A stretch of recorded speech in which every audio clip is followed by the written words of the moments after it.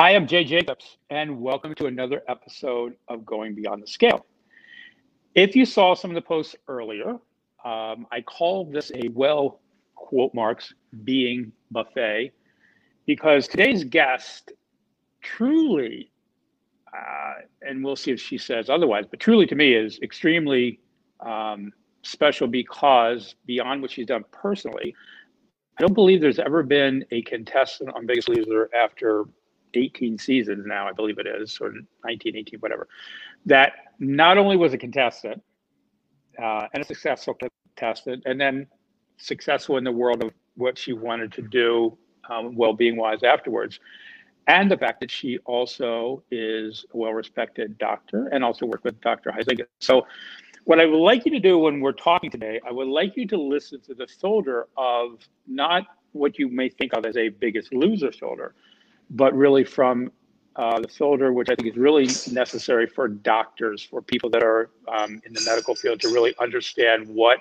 is possible and what really can help you on whatever journey you're on. So with that being said, I would like to introduce Dr. Jen Kearns.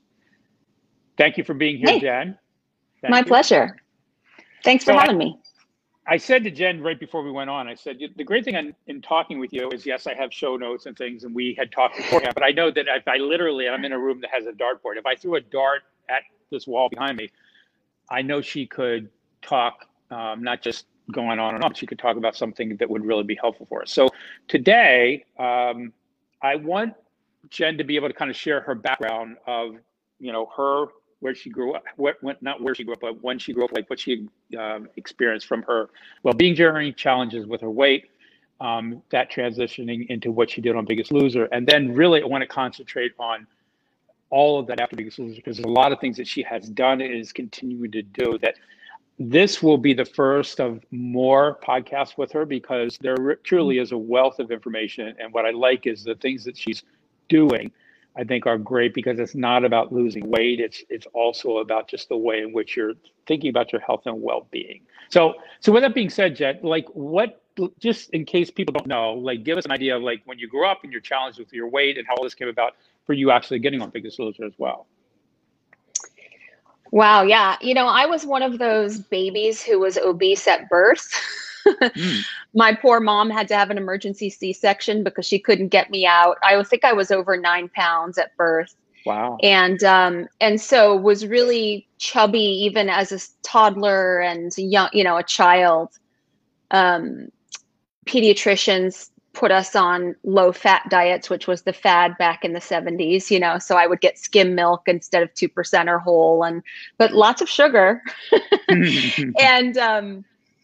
And I just, learned from a very young age that sugar made me feel better. I mean, I remember being at a babysitter's house before I was even in kindergarten and skinning my knee and being fed cake to make me stop crying and thinking, well, this is a good deal if I just have to skin my knee to get that kind of a reward, So the habit of using food and especially sugar to make myself feel better, I think was ingrained at a very young age. And my whole family has struggled with our weight, extended family, immediate family. So there's certainly a genetic component, but there's also a lot of, my parents didn't, I don't think, know better. We would have dessert every night after dinner, and I started going after school to pick up snacks on the way home. And, that's how we ate. We ate all the deliciousness that, American corporations can produce for us. So it became more of an issue for me, I think, in high school, when I really was feeling my difference at that really tender age in the teenage years, and boys not liking me and me always having a crush on someone and them never liking me back, and all that sort of teen angst that comes with being a morbidly obese teenager.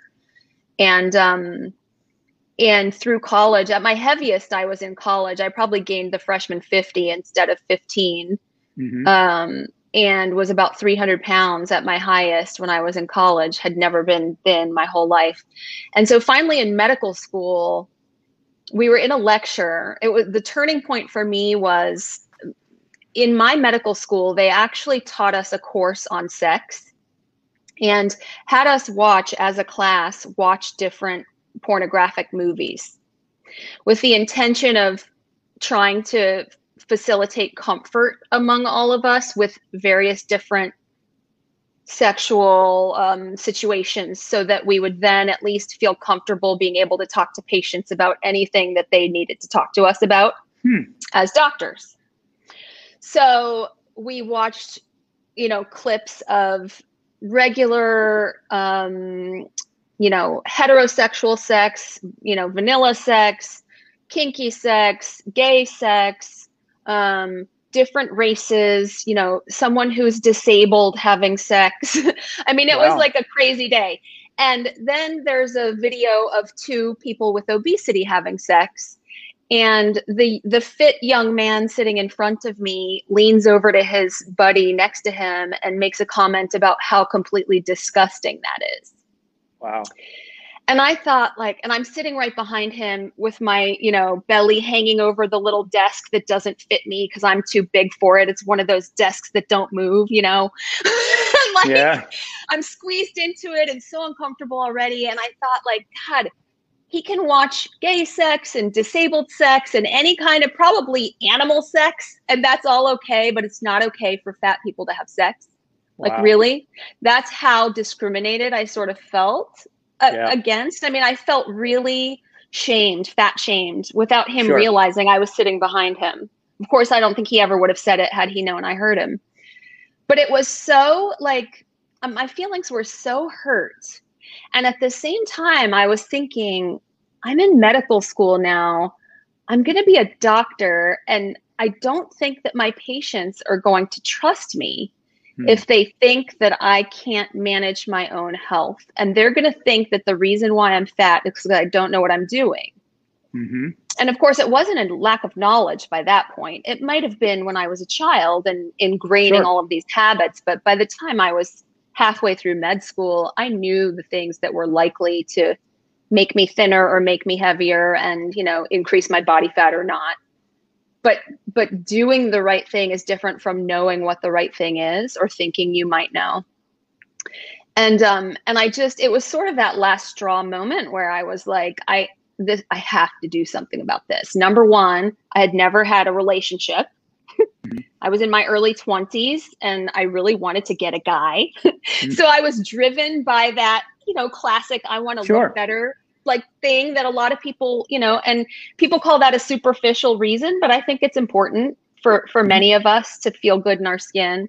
So that was a big part of it. But the other big part of it was, now I'm going to be a doctor and I really want people to trust me. And I think that based on the way society acts, I felt like I would have a better shot at people trusting me if I were able to do it. So that was it. The commitment level that I had just went through the roof. And I joined Weight Watchers at that time.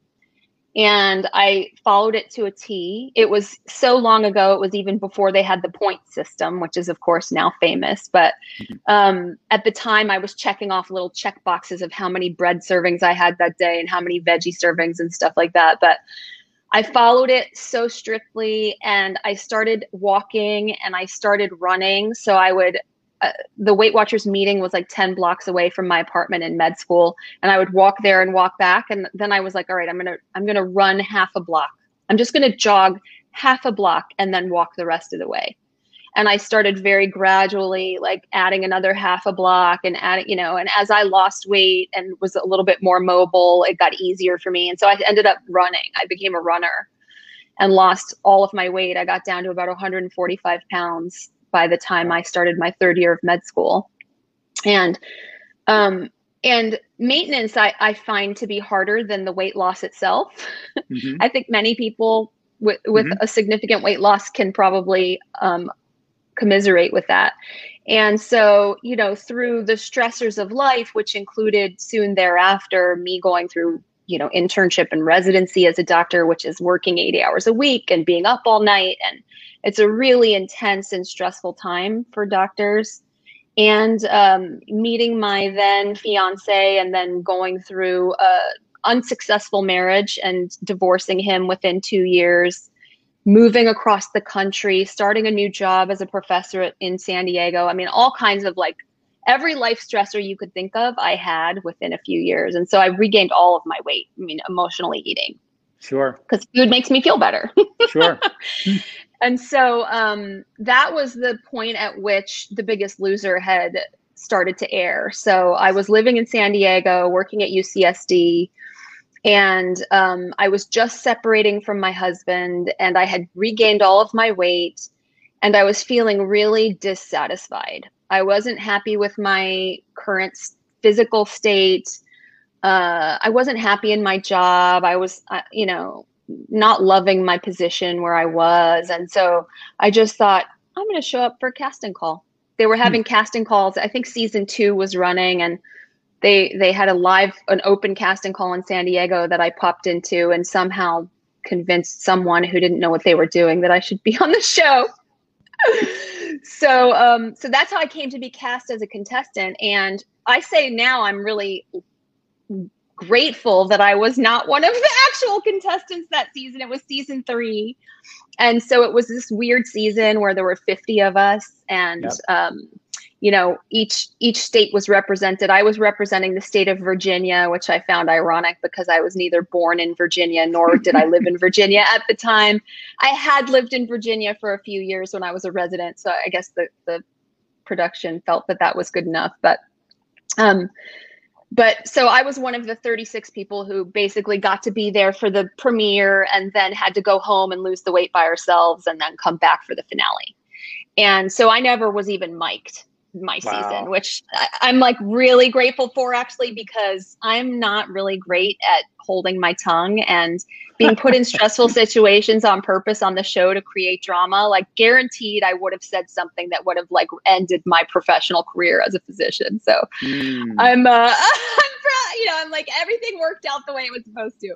Wow. So I lost weight again as a contestant on The Biggest Loser. I followed a 1,310 calorie a day diet, as I recall, and exercised twice a day most days before and after work, and ended up losing 108 pounds for my season. Wow. So yeah, and during that time as a contestant, I just emailed Dr. Huizenga because, of course, I'm a doctor and I just wanted to network with him. And actually, I just asked him how he came to do obesity medicine, because I just wanted to know, because I wasn't happy in my job. And I just said, can I help you with research, or is there anything, just kind of reached out to him. And he's like, why don't you drive up to LA and we'll talk? And I was like, great. And so I did. I drove the 2 hours from San Diego, and he's like, you're going to start working for me in January. This is how much I'm going to pay you. And I was like, oh, like I was so excited. I couldn't believe it. That, he basically offered to salary me for the year. And so I did. I left San Diego. I moved to LA after our season was over. So our finale was in December, and I started working for him in January. So I got to work in his practice and help him out there. And especially, of course, what I really wanted to do, which was be a doctor for The Biggest Loser for a couple of seasons after I was a contestant. So I got to do that for seasons 4 and 5, which was super fun. And then, of course, Dr. H at the end of that year asked me to stay and to buy into his practice in LA. Because at that point he was just paying me a salary, and he's like, you're going to have to like actually buy into this practice and be here forever. And I sort of had a panic attack because I was, newly single, still a little chubby. I sort of feel like smart chubby girls stock is worth a little more on the East Coast than maybe in LA. And I just didn't feel like, it wasn't my city. I just, I didn't have community there the way that I had in other places. The only people I knew there were people in the industry and our Beverly Hills famous, clientele in his practice. And I didn't really feel like I had any, normal like friends and family. And so it just didn't feel like, I just couldn't see myself living there forever. So I got off the pot and ran home to DC where I grew up, and I've been here ever since. So that was about 13 years ago now since I left LA.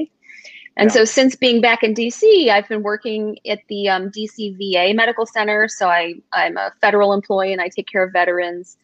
And I initially started as a hospitalist, just doing internal medicine for inpatients. But soon after I moved, I got my board certification in obesity medicine and we sort of created a new bariatric surgery program at our hospital. And so I was helping with the medical aspects of that. I'm not a surgeon, but I do the other stuff. And we've sort of expanded, over the years for me to also do just regular non-surgical weight management as well with veterans. So the majority of my medical practice now is obesity medicine, which is perfect because it aligns with my passion, of course, my near and dear to my heart for personal reasons, obviously. Jen, this brings up a thought that I've had tons of people over the years, and not being a doctor, I couldn't really answer it. Yeah. I can't tell you how many people that have issues with their weight, as you know, like you said, from the fat shaming, and they feel uncomfortable in their skin, and and you can hide it any way you want. You can hide it by being funny or whatever. But in your practice and the other doctors, or in what you've learned, does anybody talk about how doctors establish a rapport with people? Because almost everybody that I know, they don't want to go to the doctor because the doctor basically does the old thing. You need to lose weight. You need to eat more fruits and vegetables. You need to eat less, like that stuff. Like, how much in the world, I got the gastric bypass surgery, is that's a place, but in the world of what your specialty is it body and mind? Like, how does that work? Because it's a big issue for a lot of people. Yeah, it's certainly not. Well, it's been 20 years since I went through med school. So when I say it's not taught in med school, I don't know if that's true today. Maybe. Certainly, fat shaming and how patients are approached and things like that are a big focus of the main obesity medicine organizations that are out there right now, trying to help educate physicians and practitioners, healthcare practitioners, about how to approach patients and using people language first. So, for example, saying this is a person with obesity instead of this is an obese person. Just little subtle things like that can make a difference. And so it is a big area of interest with the Obesity Society and with the Obesity Medicine Association. And I think that they're really trying to sort of get more education out there for people so that people with obesity or with overweight can feel more comfortable seeking help. Certainly anybody who's certified by the American Board of Obesity Medicine should be easily approachable by a patient. And you can actually search on their website to find practitioners. Yeah, practitioners who do weight management who are certified by the ABOM. You can search by state and things like that. So if you want to see a doctor who specializes in weight management and who can probably approach you in a more comfortable way than a standard primary care doc, and to be fair, primary care docs have 100,000 things they're supposed to worry about in 10 minutes, and so it's just hard. I mean, it's hard to sit down and have a heart-to-heart with a patient about how they're feeling when you've got 10 minutes to cover colon cancer screening, blood pressure, Yeah, no, it makes sense. And that's one of the things I've said to people as well, is that, look, we have great medical professionals, but you have to really be the doctor of whatever you're going to do, in terms of you don't need to be the person that knows it, but you do have to be the person that, like what you said, you got to research, you got to go out there, you got to ask the questions. If you're not getting the answers, instead of get pissed off at people, you need to be able to do it, and the answers are out there. So I'm glad that one of the things we'll do after this as well, I want to be able to share some of the things that people can go to, because that will be helpful. That's a good solution, because at least I think if you go to a specialist like that, you got a better shot at somebody listening to you, overall. The other question I had for you, how tall are you? 5'6". Okay, so you're medium height. So, so from the weight, as far as balance and stuff like that. The other thing that when I listened to when you were interviewed by Marty Wolf a while ago, with Chubby Talk, I did not realize that you were involved with part of the whole thing that was it the CDC, or what it had to do with the study. And the thing was interesting. The NIH, What I love what you shared, because when it came out, for me at least, and I read it, I got it. For me, from my perspective, I looked at it as, for a lot of people to go oh, these was screwed up my metabolism, blah, blah, blah, blah. I didn't have that, but I had this when I read it. I was reading through the photo, like, okay, now I have a reason I'm just gaining my weight back. They screwed me up. For me personally, I have had my own ways in which I've been able to keep the weight off and be healthy and all that. And, you know, a lot of people say when you get old, your metabolism is bad or whatever. For me personally, I've not found that to be the case. And most recently, I've spent more time not only on understanding body composition and the effect of what happens with what we're doing, but I'm on a very lay person trying to understand metabolism, because I think for me, at least, and I think for a lot of people, it's a missing ingredient, because just as you know, calories in, calories out, that's one part, but there's a whole world of why these things happen. I'd love you to share what you saw from a contestant slash doctor. What did that study overall show? And if I heard you right, and if I didn't, tell me. I got the fact that we are affected by rapid weight loss, but I also did hear you just say, if you lose weight rapidly, you're screwed and your metabolism is done the rest of your life. So what is the truth behind that particular study from your perspective? There's a lot of conflicting research on this topic. There's another group who's led by a researcher named Vicky Catenacci, and her what was she at that point? Probably a PhD student. Danielle Ostendorf published a paper after our paper came out a few years later, looking at people who had lost weight retrospectively, looking backwards in time and seeing if it looked like they had metabolic adaptation or a slowing of their metabolism after weight loss. And their conclusions for their paper was that no, there was no evidence of metabolic adaptation when they were looking at patients who were enrolled in the National Weight Control Registry, which is a huge database of patients who have lost at least 30 pounds, I think is the minimum, if I recall. I'm sorry, I didn't read up on it right before this show today, Jay. I'm sorry, but, that's okay. No, but it's okay. like a huge database of successful weight losers and people who are maintaining weight loss. But the interesting thing is the headline of their paper was there is no metabolic adaptation. But then if you read in the details of their paper, they said, except for in people with massive weight loss.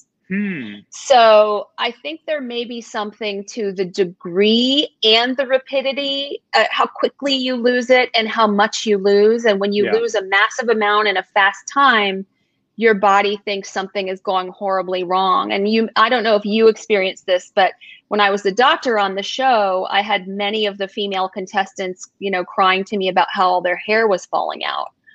And there's a condition where you lose your hair because your body is so stressed. And so that massive weight loss is a huge stress on the body, and your body thinks you're starving to death, which you are, right? I mean, the balance of exercise and food when you lose weight like that. And so it's going to do whatever it can to conserve energy. And so it makes sense that it would drop your metabolism. The thing is that the other thing, though, is that if you look at our study, the NIH study on the Biggest Loser contestants and their metabolisms, if you look at the actual amount of calories that they were eating every day at the 6-year later mark, it was quite a high level. It was like, 3,400 calories a day or something like that. And again, I'm so sorry, Jay, I didn't look up the study right before we talked today, so I don't remember the exact number, but it was a high number of calories. So it's not like Biggest Loser contestants are screwed and they can only eat 1,500 calories a day and they still regain all their weight. Right. Yeah. And so, really, ultimately, what we found was that people who were exercising more did the best job at maintaining weight loss, and people who were less active in the long run were the ones who tended to regain more of their weight, but that all people were eating. I think the other thing that you mentioned with Marty, you said something about, which at least from my experience has been the exercise part. When I talk to people about exercise, it should be something that has to do with movement, has to do with energy, obviously strength training, all that, but not as a hammer against going crazy and eating, because that actually happened around here where people that were, sometimes they'll do some part-time work, navigation at our local Y. The people that would be like obsessed with working out 3-4 hours and be in the Y when COVID happened and it got shut down, I'd be in town. I'm like, oh my God, that person, like, they get a boatload. What the hell happened? And it's because, and as you know from Biggest Loser, a lot of Biggest Loser contestants were, I was not an athlete, but I was somebody that was a friggin' binge eater or a secret eater. I mean, my blew up to 435 pounds, not because I had bad metabolism, because I was a master at the drive-through and everything else that nobody saw. But athletes typically get on the show because they are like fueling this body and energy and all that. And then all of a sudden they're not competing, then like they blow up. So at least to me, this is the spot that I knew was my issue before. I learned a lot on Biggest Loser. I continued to learn after Biggest Loser, but the idea of the exercise is I like it. But for me, and I think you said it with Marty, was that it's really like 80 to 90% of what you're eating anyway. Is that true or not? Yeah, what I always tell my patients is that diet is 90% of weight loss, and exercise and sleep and everything else is like the other 10%. I might be exaggerating a little bit, but the amount of calories that your body burns every day, the vast majority of those calories are just keeping your body alive, running your brain, fueling your heart, running digestion, like all of those things. The amount that physical activity contributes to the total is really quite small. So when people exercise an hour a day, even if you're running for an hour, you don't really burn that many calories. Maybe you burn 400 calories jogging for an hour. Yeah. And, you can eat a bag of king size M&Ms, and they're right there. That's it. So it's very easy to overshoot the calories if you're eating processed foods that are sort of created to make us want them. Yeah. These aren't natural foods that would be in our environment, right? They're not what we evolved with. And so our human brains evolved during a time for thousands of years when we didn't have food. I mean, we had to go and hunt it and find it and dig for it. And there would be a day or two where you might not eat. And so our bodies have been created to store energy, to store fat for those periods of famine or fasting. And our brains have also been evolved to help us want to binge on high reward value, high calorie foods when we do find them, because that would keep us alive as a species, right? And it's really only in the past, 100 years where there have been sort of the industrialization of food and, the creation of food products that are not natural, that would not have ever been found in nature. I mean, the refining of grains and turning things into powders and then making them into other foods like sugar beets or sugar cane into sugar powder, or, flour that didn't exist. You could grind corn and wheat, but these things in combination don't exist in nature. And there's nothing in nature that I can think of that combines sugar and fat together. Yeah. There are avocados and olives, which are fat, but not sugary. And animals, you can eat an animal or a fish, and that's going to be protein and fat, but not sugar. And then you can find sugar like honey or fruit, but they don't typically have fat in them. And so we humans have figured out a way to combine sugar and fat together in brownies and Oreos and all of these products, or flour and fat, which is similar to sugar and fat. It's a refined carbohydrate, right? So Doritos and things like that. And the only thing that I can think of and that occurs naturally that combines things in that way is breast milk. And so it sort of makes sense, right? That we would want our babies and our infants to overeat and beef up because, God, we want them to live. Yeah. And so I think it's funny that we've sort of, humans have tapped into that reward pathway in the brain and manufactured these frankenfoods that are intended to make us overeat them, because that's how the companies make money. Their job is not to make us healthy. Their job is to make money for their shareholders. And they're doing a great job of creating foods that we want to eat a lot of. So as long as we're around all of these foods like Oreos and Doritos and things like that. And especially foods that are marketed as healthy, Right. like breakfast cereals that say, heart healthy on it when really it's a refined grain, or, you know, Greek yogurt, that sugar sweetened Greek yogurt that's like vanilla flavor or something. That you think you're eating Sure. something healthy because it's Greek yogurt, but like it's really sugar. Those foods tend to put weight on people. And there was a really great study by Kevin Hall, who was the head researcher on the study that I helped participate with. He, in 2019, his group published this awesome clinical trial from the NIH where they had people who were overweight or had obesity live in their metabolic ward for a month. And they fed them 2 different diets for 2 weeks each.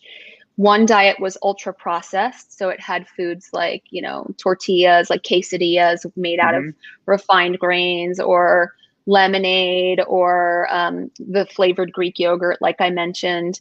And then the other diet was an unprocessed diet, but it was matched for the exact same amount of protein, same amount of fat, same amount of sugar. It's just that the sugar in the unprocessed diet was all in fruit. Whereas in the processed diet, it was often added to things like yogurt or fig Newtons or whatever. So they matched for fiber, fat, protein, sugar, salt, everything was matched. And they said, eat however much you want until you're satisfied. And they measured their body composition in labs and all kinds of fancy, their metabolism in the metabolic chamber, and exactly how much they were eating every day and all of that. And they found that when people were presented with the highly processed foods, they ate more than 500 calories every day, just naturally, without thinking that they were necessarily overeating, and without rating that diet as being more delicious. They actually rated both diets as being equally pleasant and equally familiar.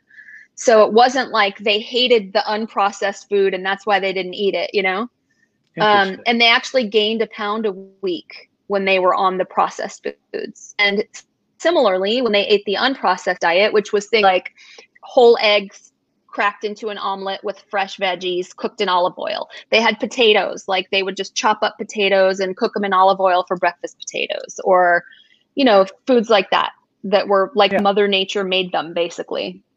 Fresh fruit, et cetera. They lost a pound a week and they ate more than 500 calories less every day, just naturally, and feeling just as satisfied. So I think that's just good evidence that, those types of foods, I think, are the main problem. And so what I like to tell my patients and my clients, my coaching clients, is sugar and flour. If I have to simplify it as a what should you avoid, it's added sugars. So the only sugar I want people eating is in fresh fruit. Dried fruit's tricky because it's just concentrating all of that sugar into this little bit, right? So you can eat a whole handful of dried apricots, but you're probably not going to eat 20 fresh apricots. Right. So I'd say, dried fruit's not the best, but fresh fruit for your sugars, and no flour, because flour is that refined grain that really seems to cause weight gain in people. So that's like tortillas and bread and crackers and, all of those foods. Like if you think about eating a meal and you get, let's say you eat steak and potatoes and bread and you're full, and somebody's like, oh, do you want another steak? Most people are not going to eat another steak when they're really full. They're like, no, I'm full. Oh, do you have room for some ice cream? Heck yeah, I have room. There's always room for dessert, because like the reward value is different in our brains and bread. And maybe you'll have one more piece of that warm, crusty bread with some melted butter on it. There might be a little room for that, but probably not room for more broccoli or steak. So, you can just tell what our brains are triggered to really want. Those foods are probably to be avoided. Yeah, definitely. One of the things I want to make sure that I get you to kind of literally weigh in on is the reason why I call this going beyond the scale. And ironically, as you know, on Biggest Loser, you live and die each week by the scale. Okay. And that whole bit. And it's not necessarily body composition, because as you know before, well, at least being on the show, you had to be hydrated. You couldn't just sweat out. So they would always check urine before we get on the scale. But having lived 10 years post Biggest Loser, our 10-year finale is on May 24th. And what I found was if I look at all the people I've talked to or navigated or coached or whatever, and then in the past 2 years, Gloria and I have been literally with over 500 people, where we've had these monthly, we sit down with body composition. Originally, when we sat down and did that, it was because we figured, well, people will learn something. What we found was when people had a chance to understand, now I'm not talking doctor-wise, but basic layperson, how their body's constructed. What I say to people, there's no good or bad numbers when we have this first one. It's a baseline. This is your asset. This is what you got. And then what happens is, I don't know, you don't know, even a doctor probably won't know. You're going to go month to month, and we're going to start to see how is your body reacting or not reacting to what you're doing or not doing. And we're going to start to learn. And what I found out of that was we'll have people that will, for the first time in their life, start to have some freedom around their body size and shape and start to actually feel empowered to do things. And the one, this is not a research study, but it's the little layperson thing. What was so crazy is I'd have people go away and go on a trip, or they go away on a vacation, or it would be holiday. And I would tell them, whatever you do, please come back. I don't care. I'm not going to shame you. I'm never going to make you wrong, but let's just see what happened. And they would always come back going in their mind, I've gained 5 to 10 pounds, of which 99.9% didn't gain any weight. And sometimes they lost a pound or two. And I said, look, I have no clue other than the fact that I think now you're not working, you're not stressed, whatever your cortisol level and whatever hormones are going on, all this stuff started to calm down. Maybe you got a little more rest. Yeah, you drank a little more, even, all that kind of stuff. And so what I found is that the area that I've been focusing on is this area of like starting to get people to have a different tail of their scale, understand that, and be driven by body composition. So when I saw you talk about what you're going to be getting down and losing weight and then doing that, and then I was watching your scale without knowing everything. I'm like, why is she worrying about those pounds? Because from my perspective, I'm like, you look like you're fit. I know you're healthy. There's not a lot. It's like, how much more is your body going to, quote, give up? And then I found when we talked that you actually went and got a body composition. Now, you got that. And what is that for you? There you go. The embodied body composition. What for you? What have you learned out of that? I mean, I'd be curious to see what your numbers, because I've had enough. I've literally done like 5,000 consults. So what have you learned out of doing that? Was it the first time you ever did it? It was the first time I ever did it. Yeah, I did a DEXA, of course, as a contestant on The Biggest Loser many years ago. And that was the last time I had body composition done. So I had this done because now I'm particularly focused and interested in Alzheimer's prevention, which is a whole nother story. But my mother has Alzheimer's disease, and I have a very strong family history of it. And so I'm at quite high risk. And now today I'm really driven by my desire to maximize my health for preserving my mind, basically, to try, because about 1/3 of Alzheimer's cases are actually preventable with lifestyle change. And we never really knew that until the past decade or so.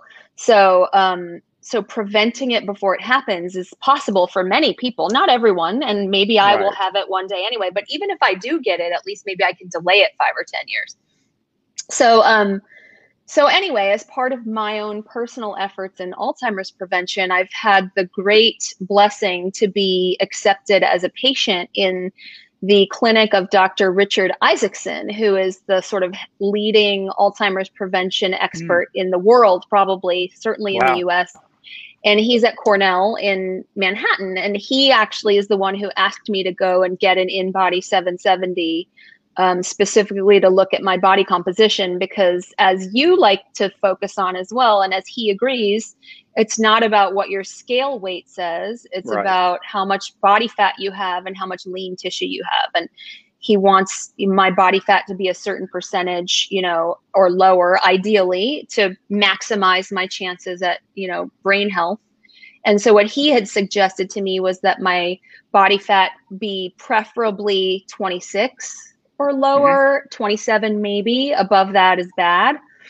And the reason, and mine, in fact, for this scan was 28.9. So I am a little bit over fat compared to what would be the ideal for Alzheimer's prevention.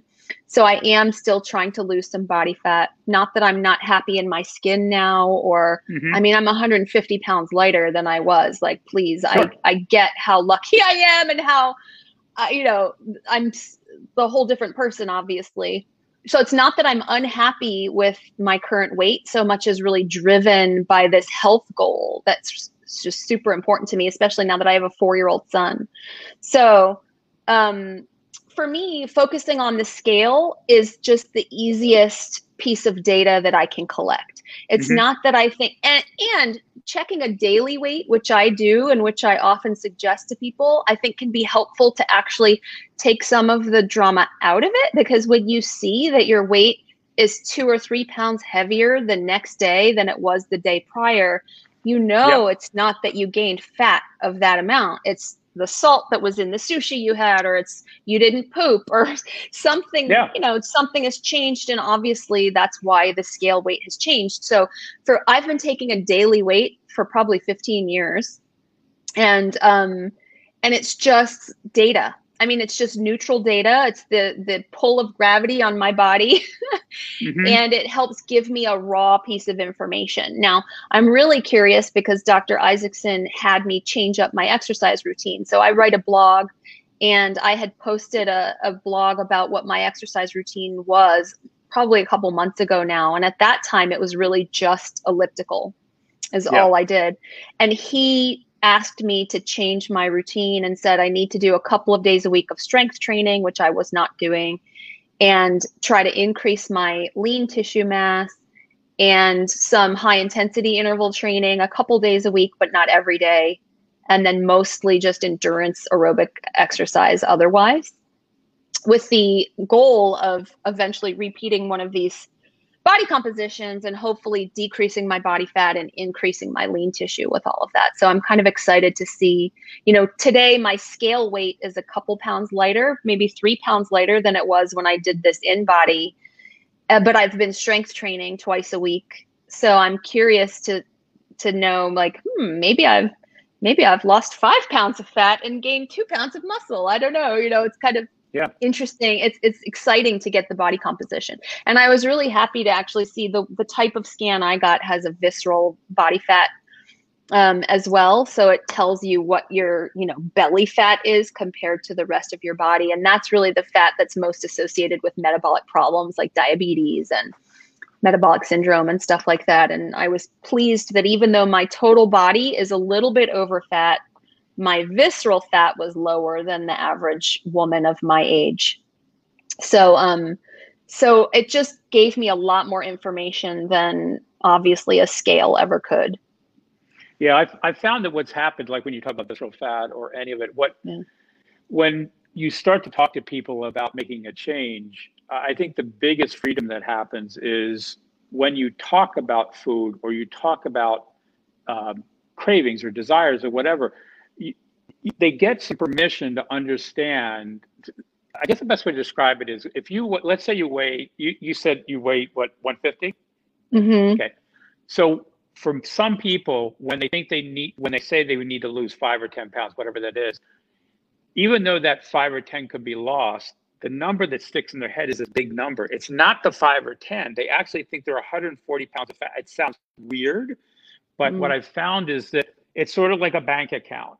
When you actually see what's in the account, you know if it's going to be tight or not. And it takes some time, but I have seen profound changes, and not only in people's health, but mentally. It seems to have given, especially people that have issues with food and obsessions, or the stories that they call themselves, I'm addicted. I'm not saying that's me. Oh, I've always said I'm a sugar addict, right? It's just a belief. It's just a made up thought in my head.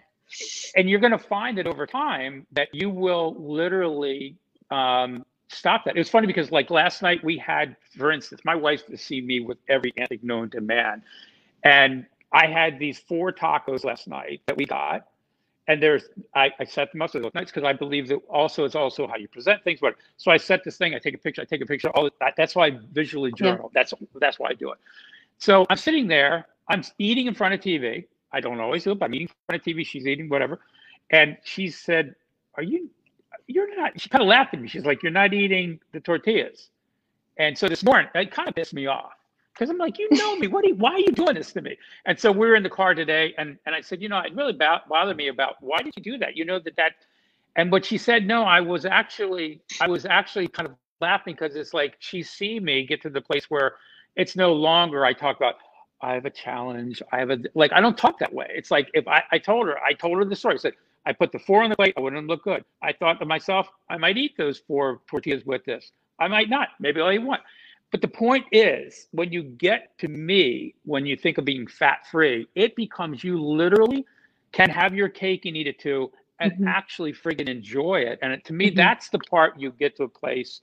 And I believe I'm so glad that you're doing it with that and all the things you know. I think the more that people can understand literally the numbers and what they do for their body and not be like you, it's not easy to gain. It is easy to gain 5 pounds, but not overnight. But people say like, oh my God, I gained 5 pounds. But like what you know, it's water related. So I think what I could talk to you for like 10 hours because every single thing that you're talking about is a slice of this. But what I want to respect your time, and also I obviously would love to have you come back for some other like things that we could talk about specifically.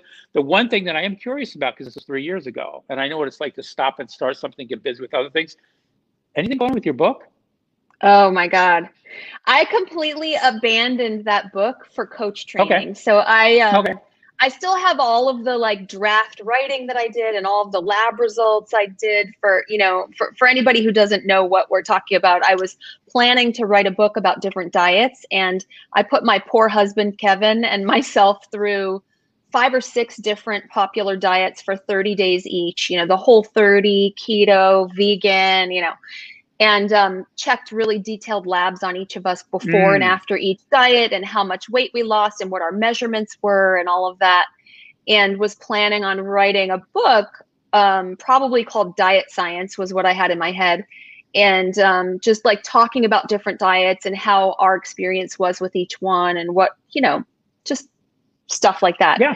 And then I just ended up sort of getting into a coaching program for myself to try to reach my goal weight, my final goal weight, and had such a beautiful experience with coaching in many aspects of my life, just learning how sort of, it's a big topic, but how thoughts and feelings really create all of our results, and sort of harnessing that to be able to achieve goals. Like any goal you want, really. For me, it's a weight goal, but there are, you know, other goals too. And so I ended up, you know, going through coaching and then enrolling in a school for coach training and doing all of this other stuff. So the book is still to be put out there one day for sure, but probably not this year. I got that. So when you said that, I want to make sure, and we'll put up where, you know, how they can go to your website, same thing before, but like what, I know you talked about doing the coach. So do you actually, is that something that people can reach out to you and you have time to be able to do coaching with them? I'm still a full-time doctor. So it's, you know, it's limited on times and availability, but absolutely. I write a blog, and so that's obviously free information that anybody would like to access. Please do. My website's just my name, drjenkearns.com. And on that website, you can contact me or you can email me at hello@drjenkearns.com to ask about one-on-one coaching if anyone's interested in coaching. I wouldn't be their doctor with like a doctor-patient relationship, but it would be a coaching relationship where I could sort of help identify what their goals are and what's keeping them back from it, and talk about all these details with food and the brain and how to get where you want to go. So yeah, that's sort of, and especially my passion right now being brain health, then I'm especially interested in helping people who are worried about their own brains and preserving their mind and, you know, being healthy for that reason. Maybe who have family members affected by dementia and things like that. Of course, I can help anybody who needs help with their weight because that's my jam. But brain health is my newest passion. So the one thing I'd like to explore another time, and it's a let's put it this way, it's a dangerous, squirrely place. And that is, for me at least, I'm an advocate for when people talk about body positivity. To me, body positivity is about wellness positivity. And I get the whole idea. about feeling good about ourselves, because it doesn't matter, quite frankly, because I work with people that are morbidly obese and people that you look at them and they are trim and slim, and then through body composition you learn that they're actually what's called skinny fat. It just means they look trim, but they have a low percentage of lean muscle mass and a higher percentage of body fat. Yeah. I don't care what size somebody is. Body positivity, as you know, is this issue as much as it's all of this. The challenge I have with people when they really get on a soapbox about body positivity, to me, the part that's disingenuous would be, and you're a doctor, so help me correct if I'm wrong. I go to myself, if you have cancer and you say cancer doesn't define me, or you have diabetes and diabetes doesn't define me, or whatever that is, if it's something that is affecting your body and your health and well-being, it does define you having an earlier death, like what you said, brain health or whatever. So I think there needs to, now that we got people to get themselves feeling better about themselves, and mental health is a big issue, I do think there needs to be a good conversation, an empowering conversation around body positivity that has to do with how do you find a way to feel good about yourself, and then also make sure that you're not fooling yourself where you wake up and you have a stroke or you have Alzheimer's or you have some other morbidity. That if one thing I will say COVID did, I think, and there's people that don't believe in COVID, but I think what it did is make all of us, literally all of us, realize how susceptible we are, and how Kim and I didn't get it when she was in New York every single day around all kinds of people. I'm like, I have no clue, because until we got all the masks and everything else done, we were like in the hotbed. And Jennifer, all of us, I don't know, it just didn't happen for whatever reason. But I think that I would love to explore with you that kind of a place, because I think it's wanted and needed, and I think it would be healthy for all of us to have a more honest conversation about what that looks like. Now, with that being said, does that make sense, or am I totally off target? Oh, absolutely. I think you can have both. I mean, I think that you can love yourself and love how you look and who you are, and still want to have a healthier body. And just because you want to lose body fat, or to put it simply, lose weight. When we say lose weight, we mean lose body fat. Nobody really wants to lose muscle, right? So no. You can still want to lose weight to improve your health and still love yourself, and not blame yourself or allow others to shame you for the size that you are now. Right.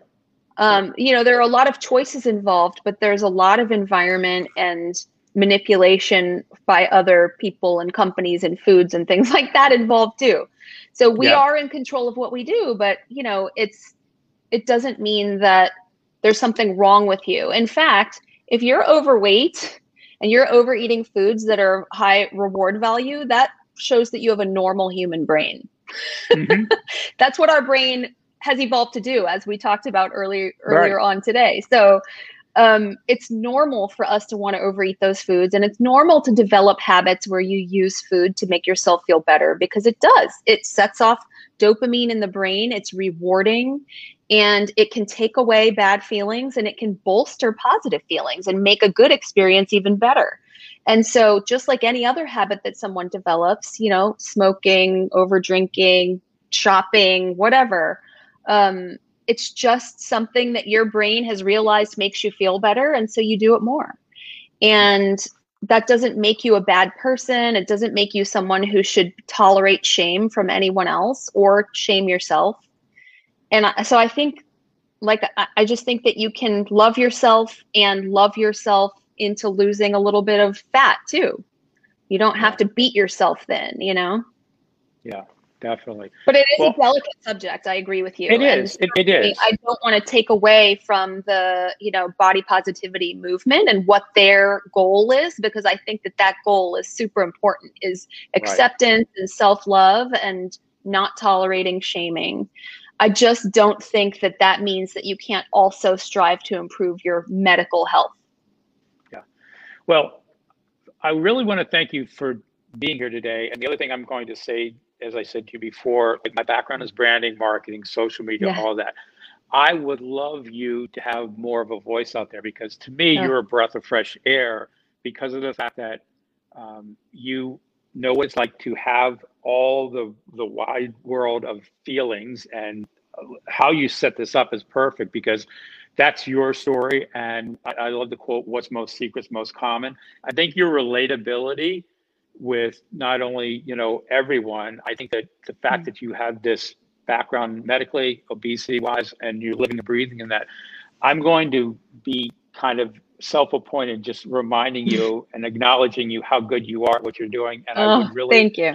I want to make sure that I'm always think of me as being somebody there to be like your cheerleader, because I think more people need to hear what you're sharing.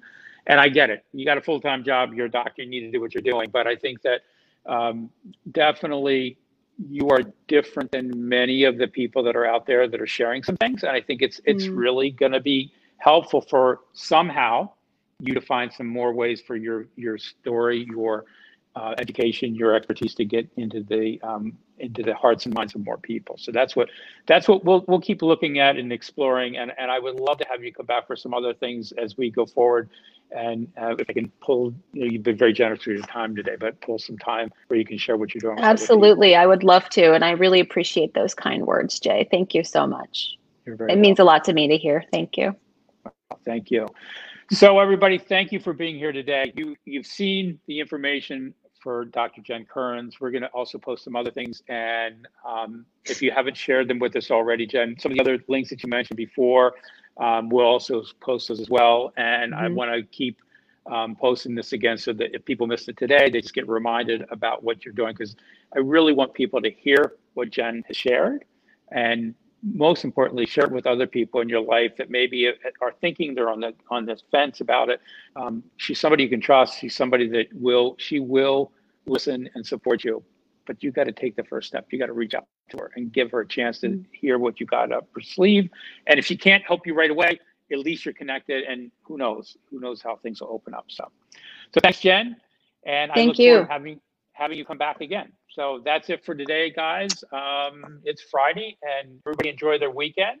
Enjoy tasty, delicious things. Jen and I will, and move a little bit and feel good about yourself. And we'll be back again. Thanks again, everybody. Bye-bye.